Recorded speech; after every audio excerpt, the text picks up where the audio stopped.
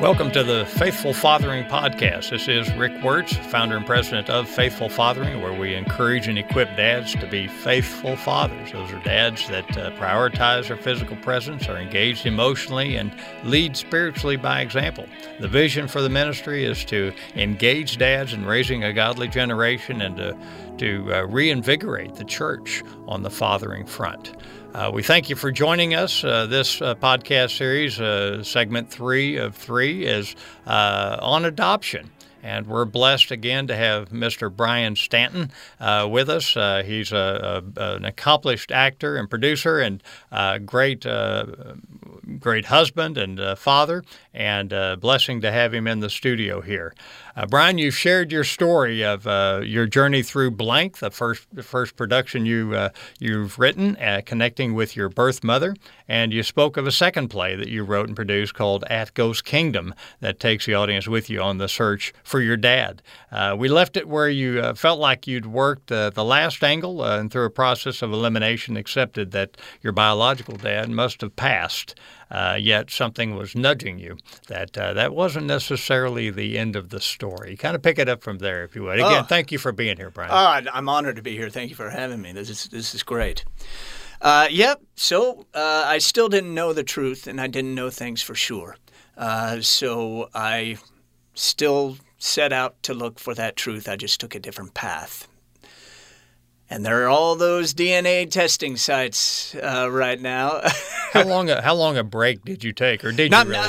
Not long. I mean, I definitely took a breather, and I think the biggest break, Rick, was first just not calling anybody and not personally reaching out to people anymore. I just needed to step back from that because I felt humiliated at times and embarrassed and bothersome and a burden. And I felt like I really crashed into these people's lives, even though it still is my right just to know.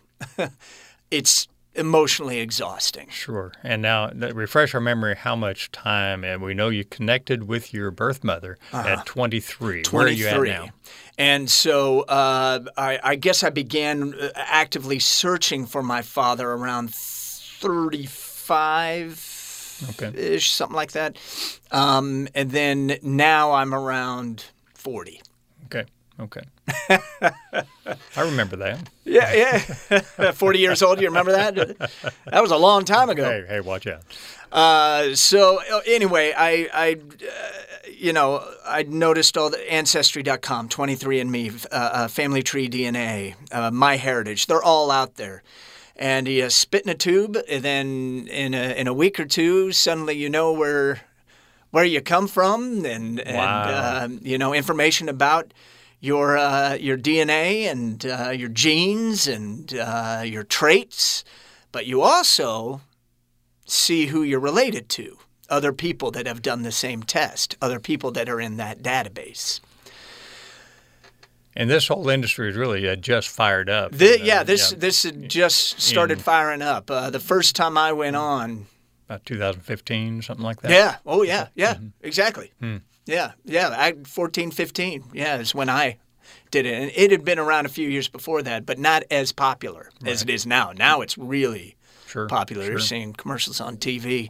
And folks, I'm going to make this very long and convoluted, crazy story as clear and precise and as brief as possible, just to avoid confusion, because there are a lot of names and a lot of rabbit holes that you jump down and a lot of trees you bark up. And there were many late nights of me barking up the wrong tree on a certain surname or going down a rabbit hole on some other name. And you just don't know. Sure. The closest relative that I had that popped up as a second to third cousin. And we were a little confused at first, but later we came together and he was very open to talking with me. You can send messages to some of these people that you're related to. Whether they respond to you or not is up to them. It goes back to your intrusive thing. You aren't intrusive because they have the option not to respond. Correct. So there were two people in particular that helped me on this DNA journey. And the second one in late 2016 popped up as a first cousin. So I had a first cousin and a second to third cousin were my closest. And that's what I had to go off of. And I had to place a relative of theirs that was in Kansas City in 1974, because I was conceived in late April, early May of 1974. And that was the difficult thing. Families are big. Well, some more names started popping up, and I had joined 4 DNA sites. And I was comparing all the names, and I even had a spreadsheet and looking at stuff. And again, to make a long story short, some more names were popping up, and I was trying to put the puzzle pieces together. These 2 angels that I had helped confirm the names and where they came from. And I learned that there was one woman who had been in Kansas City in 1970, or who had been in Sedalia, Missouri. That's right outside of Kansas City, for those of you who aren't familiar. Sedalia, Missouri, and that was the closest to Kansas City in 1974. And that woman had 4 children, 3 daughters, and 1 son. And maybe they can help point you in a direction of who your father is. So I looked him up. I looked up this woman. I found all 4 of her children online. In fact, they were all on Facebook. And this was in 2020, the very, very beginning of 2020. So there's 5 years that passed. Yes. 4 to 5 years that passed from when you connected with your angels. Yeah. Oh my. That's how long it took. It can be overwhelming and confusing. That's why I'm trying to keep this as brief and as clear as possible. Okay. But boy, there were a lot of ups and downs and a lot of holes, and like I said, a lot of trees and holes just going up and down and all around.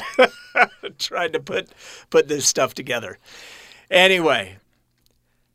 I was at Facebook. This is when I decided, and it's been quite a few years and I've done this. I sent that email out again to disturb and disrupt another family. Why not? So I sent messages on Facebook to all 4 of them.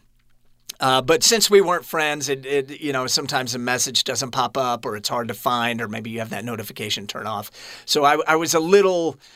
I just didn't expect a response. But the son was running a business and had a website and had a personal email there. And, well, I convinced myself, I'm going to go ahead and email the son with the same message that I sent through Facebook. And the son responded the very next morning, right away. And he said, I know how important Father's presence is in people's lives. I'm happy to help you out. Let's start with the name of your birth mother, and we'll go from there. And that was on March 12th. That was in March, correct. Yeah. 2020. That's right, yeah.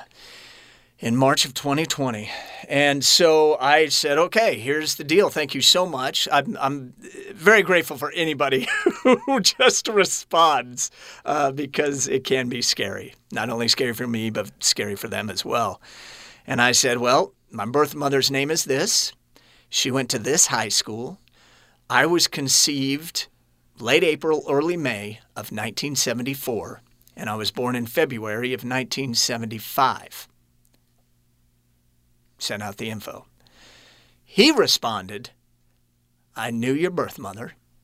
I went to high school with her, and I went on a double date with her late April, early May of 1975. Of 74. 74, thank you, of 1974. And I fell out of my chair. I was like, this is him. This is the man. He's my father. I know it. I know it. And also in that email, he said, I understand there's a test, and I'm more than happy to do a test with you, and we'll move on from there.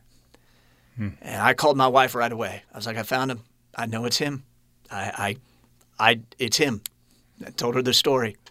She couldn't believe it. I sent the test out, and a week later, something like that, 5-7 days later, test came back, 99.999999%. There's a lot of nines there. And so I found my father. I found this man. It took several years, and it had nothing to do with the rape. It was a completely different story. I believe it happened shortly after the rape. So I am not from the rape. I am a product of this double date here, late April to May of 1974.